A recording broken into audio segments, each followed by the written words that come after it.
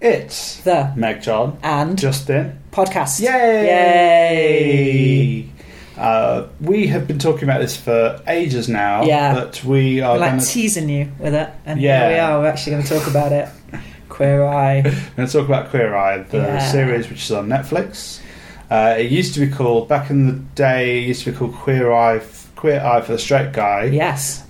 Spoiler alert, it's not called that anymore because one of the episodes does not feature a straight guy. It's not all straight guys. No. Super interesting. Yeah. That was an interesting episode. Yeah. So we're going to chat about what we think about this because it's kind of in our wheelhouse of when we talk about gender. We're going to talk about that. Yeah. But also it relates to what we talked about in terms of bodies and body changes that we've talked about previous episodes. There was a lot about sexuality and relationships in there as well, wasn't there, actually? Yeah, quite a lot of it had a bit of a undercurrent of somebody's relationship's going to improve, or they might just have a better chance of getting into a relationship this way. Yeah, and different kinds of relationships too, which is nice. Yeah.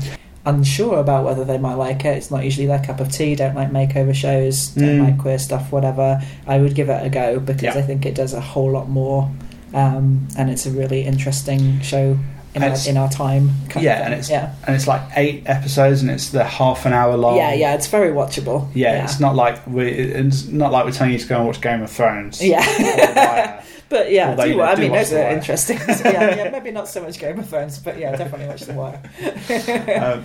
Let's talk about the things that we like. So I guess we're going to be talking about... Let's talk about what opens up and what closes down, Justin. Damn it!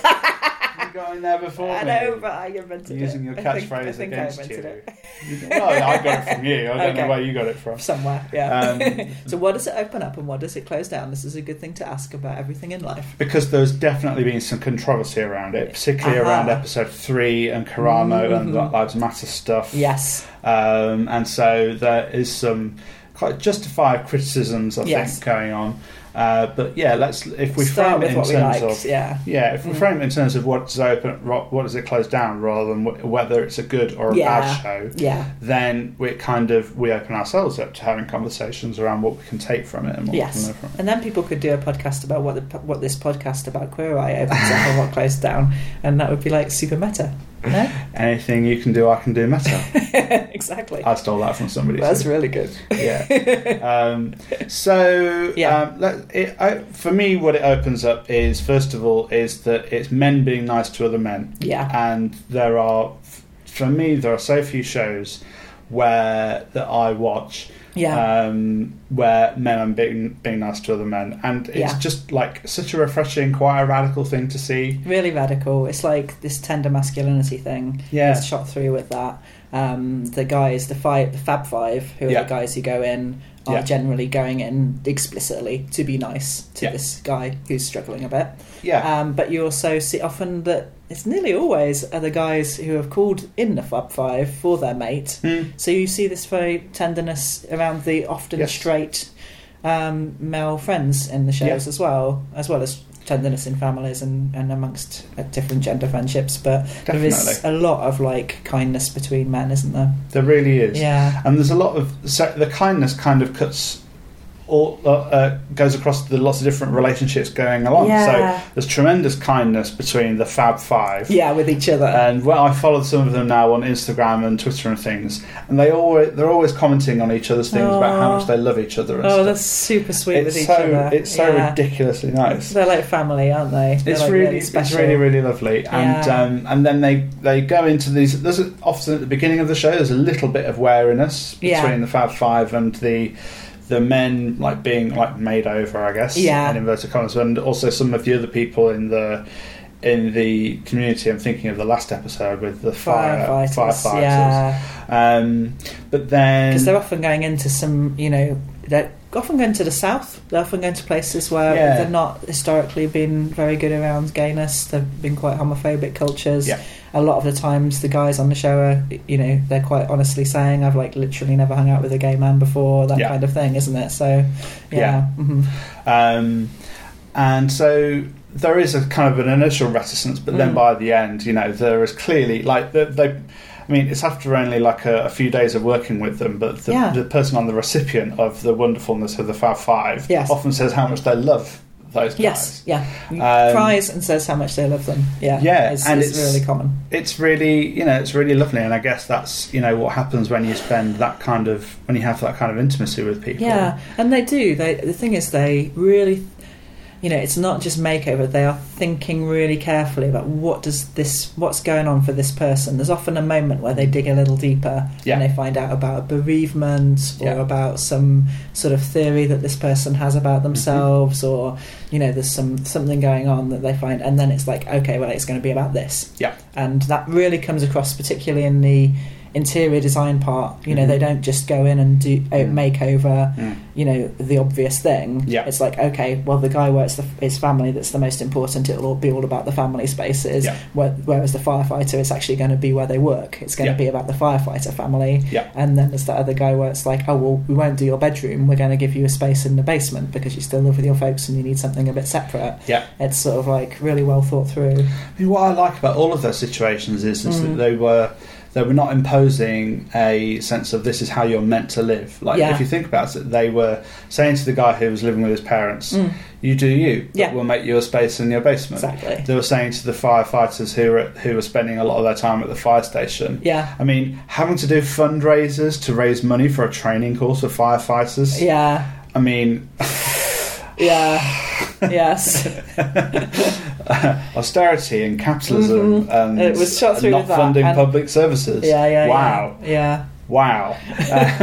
But you all spend time with it. So it's explicitly saying you firefighters spend so much time together. We're going to give you this great kitchen and a dining room. And so kind of it's working with the recipients of the Fab Five. We need to have a better term for that. Where they were, and not imposing the idea of why you should be out. You should be living by yourself, or you should be living with a partner, or you should be spending more time at home. No, it's definitely where they were, and I love that. Often with the decor, they explicitly use the firefighters had done this amazing table, so we're totally going to keep that and make it a central piece. Or, this guy, it's all his grandmother's furniture. Well, we'll do it up to make it kind of more in keeping with him, but we're going to painted it black. It was so cool. It was really cool. I think, we come in... It's so interesting, because Bobby, who's the interior design guy, seems to me almost like the most backgrounded of the characters in a lot of ways, and yet he's the one who does the way bigger job than anyone else, times about 100, and it's actually that we're going to first, interestingly, rather than the clothes or the hair or any of the other stuff. It sort of seems like that's really integral. I mean, he's making those really, really big changes, those fundamentally huge changes where the recipients go away for a bit and then they come back and there's this big reveal, a bit like changing rooms. It was, I do remember changing rooms of that show. And a little bit less MDF and a little bit more actually really good stuff going on. I'd love to go. I'd love there to be a show where they go back to those rooms to see what they're like now. There's some terrible ones. In my memory, they're all fuchsia and it's all just MDF painted fuchsia, basically. Handy Andy. Oh. I met Carol Smiley. She was nice. Did you? Hi Carol, she if you're interviewed listening. me, actually. Well, she might be. She might be an avid fan. She might be, yeah. But I'd rather the Fab Five were avid fans. That would be great. Yeah. They work with people where they are. It's a bit like how we were saying with our how to give sex advice panel discussion that we did the other week. It's that it's really important to be with people where they are. And to kind of go with, okay, you're going in this direction in your life, let's help make that a bit better. Yeah, exactly. They were really finding that out as well. They were really digging in to see, where is... and there were some episodes where they're we really haven't got a handle on this guy yet. Oh, right, that's what it is. But they were really taking the time to do that. Yeah. Mm-hmm. Yeah. But why did you like Jonathan best then? So. I really like him because I thought he was really funny. Yeah. I love how he looks as well. There's just something about his look that I really long like. Hair I'm kind of shaking my head a little bit. And that he's owning that. It's that he isn't doing that. It's better to be mask or butch or anything. It's he's just this is how I am, and it's absolutely grand. Definitely. I also my best moment for the whole thing was the time when him and Karamo are doing each other, trying to be each other. Karamo's trying to do femme and Jonathan's trying to do butch. It's absolutely adorable. I also now do spray, delay, walk away. Spray, delay, walk away. I mean, come on, everyone should be doing that. Yeah. Can you smell it now? I did it earlier. Oh yes, isn't it great? That's the way. So, shall we think about like particular episodes? Yeah. Maybe. Let's talk about episode 3, which is the one that probably caused the most controversy, and that is the one where they go to make over a cop. Yeah. And the whole thing's set in Atlanta, and it's set, in the wake of Black Lives Matter movements and in the wake of recent police brutality, which isn't a new thing at all, but it's, the experience of being black in America and, probably everywhere else in the world, but it's particularly highlighted in America, it being an American show, where many people have read this as it's a makeover show trying to solve the race crisis in America, and that's I can understand how it's being read that way. Yes. The opening bit of that episode, Karamo is driving the car. They each take it in turns to drive the car. Karamo's the one African American, like black African American. Yeah. Different terms for different countries are used, right? But so Karamo's the one African American, and he's driving the car, and they get pulled over by a cop who starts being real shit towards Karamo and saying, making a load of bullshit reasons for why I got pulled over, and asking him to step out of the car and get his license. And you can see Karamo his face is like, this is just what happens to black people. Yeah. And he's got the face of, I'm so used to this, I'm so fucking sick of it, but I'm going to be calm and nice and, It's this weary face. Yeah. Exactly. Yeah. It's a bit of scared, but not scared really, because it's just been a million times over in his life, Exactly. And it's sort of like, kind of demure to the whole experience. Yeah. So it's a real, I think it's an important moment, but it's like a shitty kind of thing. Yeah. Because this cop is actually the mate who booked the Fab Five. Like, hey, surprise! I'm not a shitty white cop. I'm actually a nice one, and I'm just the one who hired you for this gig. And, but Karamo just stays like that. Like he does not go, great, this is all funny now. It's like, that's not a really funny way to. No. Yeah. And I wondered it didn't seem to me like he knew that this was happening. No. And so I think that if that's the case, then consent. That's what a dreadful thing to do. Just such a dreadful thing to do for to make good telly. Yeah. And the thing is, when you're watching it, it is like a really dramatic moment. Yeah. But thankfully, later on in the episode, it's a very Karamo-centered episode. Yeah, which is really good. And Karamo and the cop have the cop that they're making over, the white cop they're making over. Seems like a lovely guy, Yeah, he's a Trump voter. Trump, yeah, exactly. Jonathan dealt with that very well. Let's hide these Trump posters. But, they seem to be, like, connecting anyway. Yeah. And they're in that long car journey. Yeah. Talking about, what it feels like for black people in America. And I guess the cop was also talking about what it feels like being a cop. And how I think there's a moment where he is so ashamed of what other cops have done and angry about then how he's seen because of those things. Yeah. And there's a really profound moment where Karamo kind of explains why there is, zero trust for cops in the black community, and the guy kind of gets it, like kind of really lands with him, doesn't it? Yeah. So it's a microcosm, and I guess it's talking about the potential for a connection there, and the potential for that kind of how, I guess more broadly, it's talking about how media can play a part in bringing people together and showing what that kind of connection can do. But I guess the problem with that is that it doesn't really show the whole process. It just kind of makes, and also it puts pressure on the people who are oppressed to be doing all of that work. It's kind of it's Karamo's emotional labour, isn't it? It's because he shops up and he's awesome, and the cop gets to see that he's awesome and thinks, maybe black people could be okay. It's like, that shouldn't be on Karamo to have to do all of that emotional labour when he's actually really scared and weary and had enough and angry. Absolutely.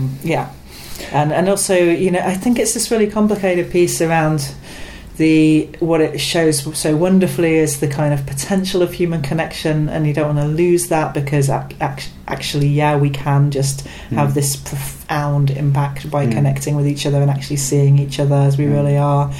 And at the same time, structural inequality, we don't want to do this kind of kind of hippie, kind of positive thinking, if we can just, if two human beings can only connect, then we can change the world. It's like, yes, and, do you know what I mean? It's got to go beyond the individual and the individuals around us, and that's what the show focuses on. I mean, it is a makeover show, and it is that kind of thing, but they at no point did they really tackle any of the structural inequality in America and the deep history of it all, and But I mean, so they do intersectionality in one way, I guess, and not another. I mean, it's wonderful that they've clearly tried to make sure there's plenty of people of colour in the show. There's real diversity of class in the show. There's folks with disabilities, very different body shapes and sizes, people of faith, etc. And they're not really addressing those things in the way that intersectionality was kind of meant by Kimberly Crenshaw and the other black feminists who came up with it. It's about where we are in these structures of oppression, but rather they're taking it as quite an individualistic, let's tick off these identities that an individual could have. I mean, let's also talk about homophobia as well, is that these guys are all being accepted in some cases eventually, and in some cases immediately, into these communities where they often said that they would ordinarily be homophobic, but these are 5 wonderful guys, they are like extraordinary humans, and they are bringing all these resources. They've got a lot of money that they're giving people. Exactly. And so they're kind of like magical fairy godfathers in that sense. Which is such a trope, isn't it, about all difference or others, that we tend to be depicted as, if we're not depicted as evil or tragic, then we're depicted as the magical queer, the magical black person, the magical East Asian person. That's right. Magical disabled person. And it's that thing about oppression, I think, as well, is that you're allowed a pass if you are in some way magical. So I always think back to, this is a really old school reference, and the American listeners won't get this at all, but on a show called Pop Idol before X Factor, there was a guy, this is like pre-Susan Boyle, actually Susan Boyle's another example, I think, but there's a guy called Rick Waller. Do you remember Rick Waller? I do, So he was this really, really big guy who would be regarded as fat, politically, I guess, and he had this incredible voice, incredible soulful voice, really smooth but powerful, everything you'd kind of want from a soul singer, and he was just knocking it out of the park every week, and I was voting for him. This was years ago, and then for a couple of weeks he got I can't remember what it was, he had some kind of infection that he was struck down with, laryngitis or something like that, and he couldn't perform for a couple of weeks, and then suddenly public opinion really turned against him, and that he eventually said that he couldn't do the show, and we no longer really talk about Rick Waller. And it's that thing of, you're allowed one thing. You're allowed one thing, in inverted commas, wrong with you. And if you do have this one thing, you better make up for it with a brilliant thing. It's like with disabilities and Paralympians. That's all we want to talk about. Is you've got to be a fucking Paralympian. It's not okay to be a disabled person who struggles with everyday life. In any way. You've got to and it's just such a awful thing that disability activists point out all the time, is why do you have to be a superhero? And it's the same around queerness, and you kind of feel I can, I definitely remember this real lived experience of living outside of London and feeling I'm being read as if I'm gay, I'm in the same, what's being read as a same-sex couple, and people have been okay in this little community. Great. But it's I can't possibly add, if they find out any of the other aspects of me, transness or disability stuff, or polyamory, it's anything else on top is going to be too much. That constant feeling of you mustn't let slip any of the other parts of you that are not normal.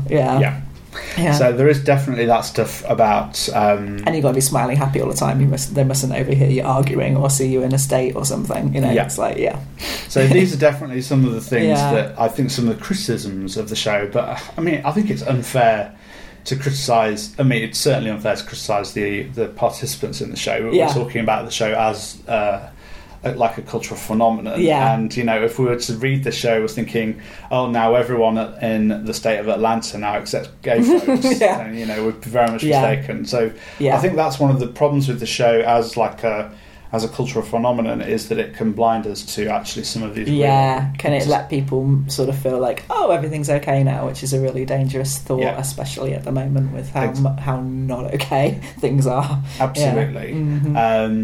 And I guess within that, it's just, I mean, on that, once we bear all that in mind, yes, it is a show that we can enjoy because it's hopeful, even though and at least it kind of opens up these issues at all, which is damned impressive for a show like that. I didn't need to, like, usually a show like that would have had all white presenters, maybe just one person of colour, and mostly white participants. You know, again, maybe just what, you know, it's like it went further, and they clearly were thinking about intersectionality on a deeper level. Which is great to see. It was really good to see.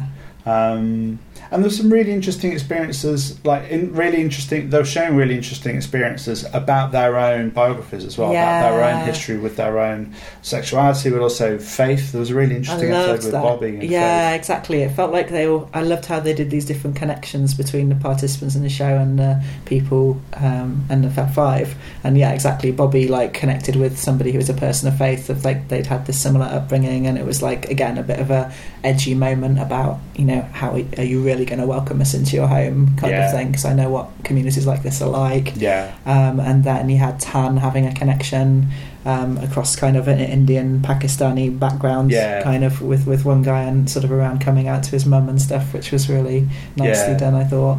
That was really interesting.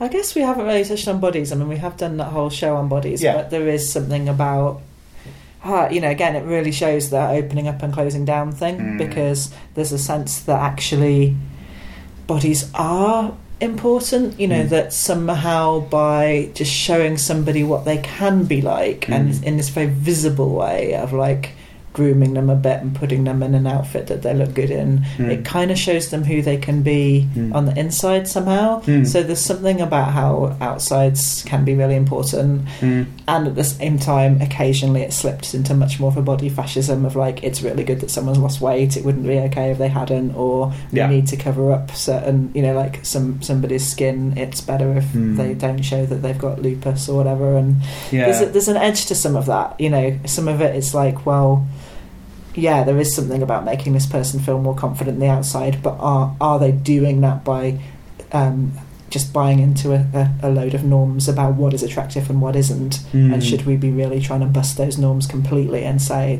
you know, because it's, as long as we have those norms, there are going to be some bodies that simply can't fit it, and it's not really great to be going along like bringing together the people whose bodies could just about fit it and kind of pushing them into that mould.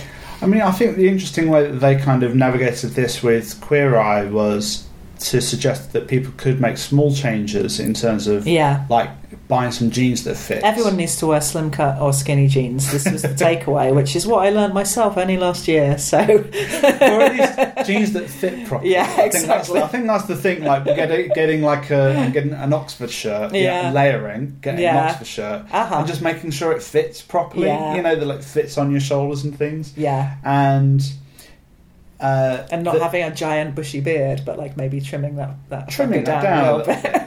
And that same guy had like a reddened skin from lupus, and and Jonathan, or Hearts for Jonathan, was saying, you know, we can just take some of that off a little bit by giving you this little cream, and also you need to be using. Do you use any moisturiser? No.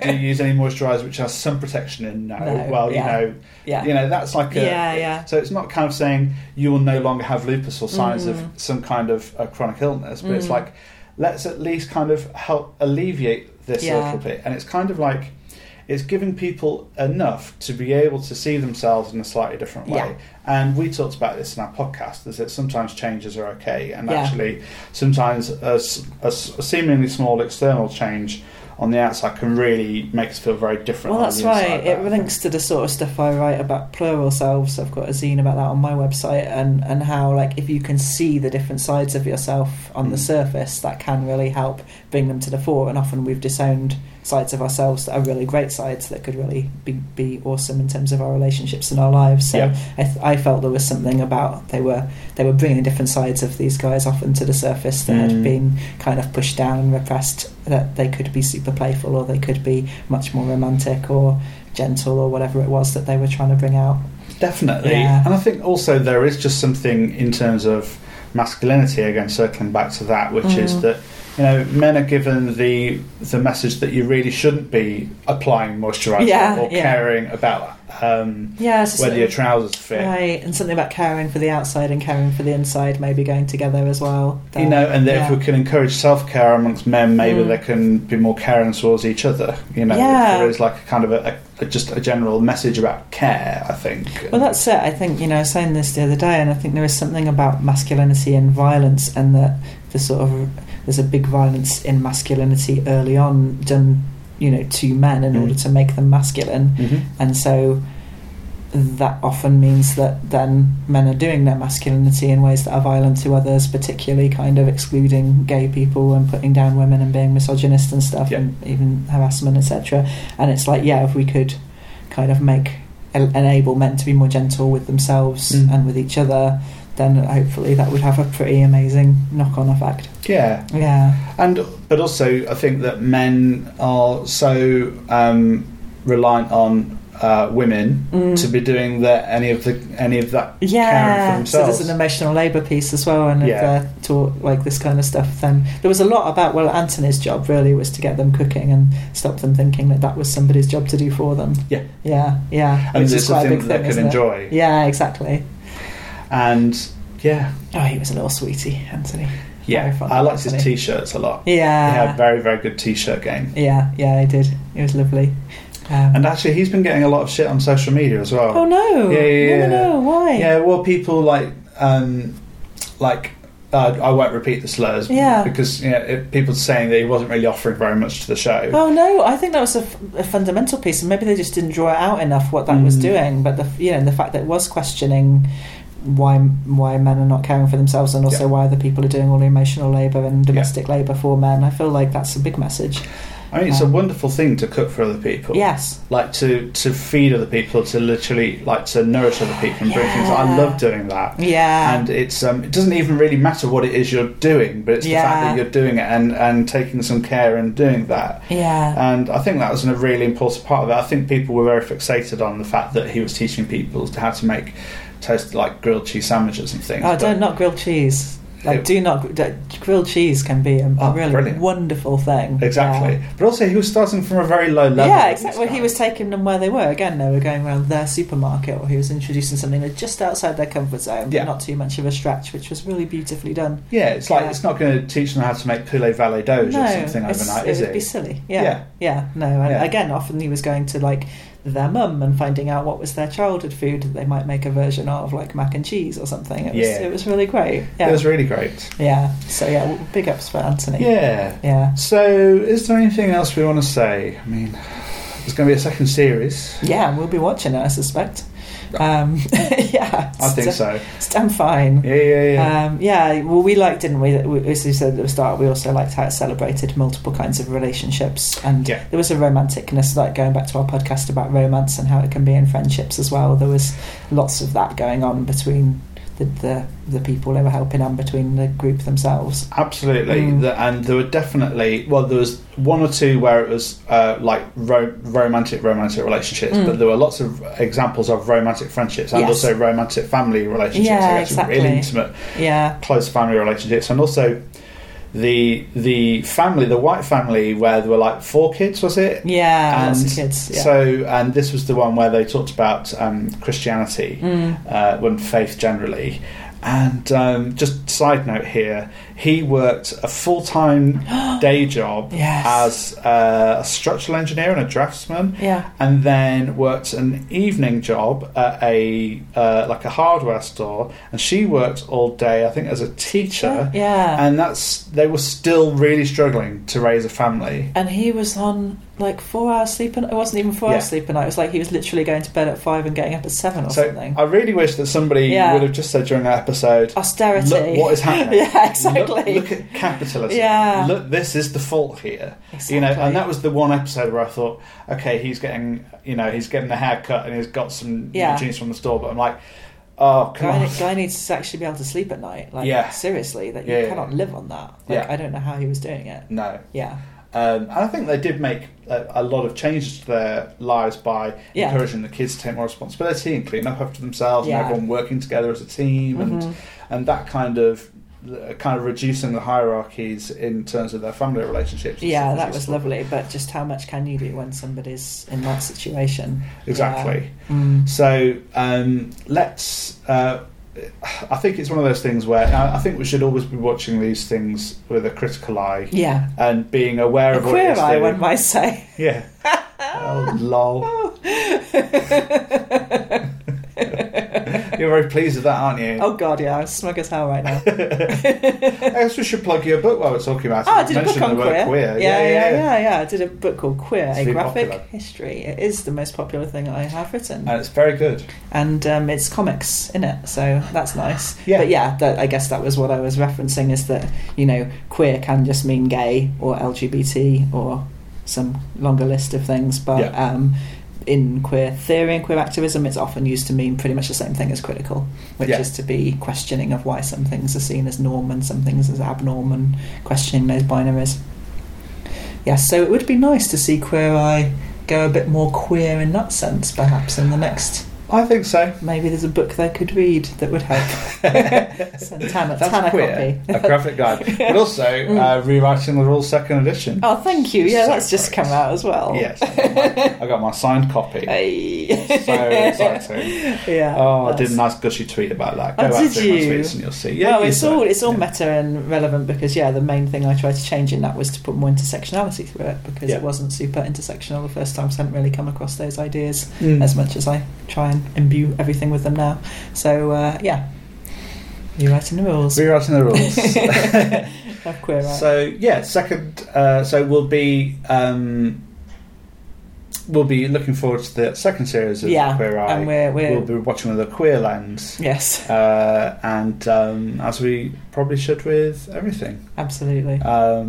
It's been very much fun chatting with you about Queer Eye. I'm glad that you watched it. Well, I'm glad you recommended it, because I may not have watched it so fast, but I was like, you were just kind of, oh my God, you've got to see episode... oh no, you've got to see episode 4, it's amazing. Yeah, so... Anyway, if you have enjoyed listening to us blather on for half an hour about a TV show, you may enjoy our other podcasts on topics of sex and relationships. Where are they available from on SoundCloud? You can see them all and subscribe at soundcloud.com/MegJohnJustin. You can follow us on Twitter at MegJohnJustin. You can follow us is anyone still on Facebook? If you are. We are. I guess. Until we all move somewhere else. Yeah. We're on Facebook.com/MegJohnJustin. And our website is megjohnandjustin.com. That's right. You can download Meg, John and Justin. I got the website URL before I got any of the social medias, and I didn't realise you couldn't have Meg, John and Justin on Twitter because it was too long. That's hence this. They're a little bit different. But yes, if you want to get any of our publications, then check those out on our websites. There's Enjoy Sex, How, When, and If You Want To, which we managed not to plug this episode for some reason. Oh, you just plugged it now. Well done. A number of zines, cheap at the price of £2.50. Yeah. About how to make your own relationships, user guides, sex manuals, and explore your erotic fantasies. Yeah. Oh, yes. Okay, so and if you have any questions, do send them via the website or via the Twitters. Keep them quite short if you could. Yeah, we can't offer to watch entire series just because you're into it and want to hear us witter about it. But if it's something that we're already watching, fine. Or if we've already seen. Yeah. But I don't know. Yeah. I think it's got to relate to sexual relationships and gender and sexuality somehow. Okay, until next time. Bye.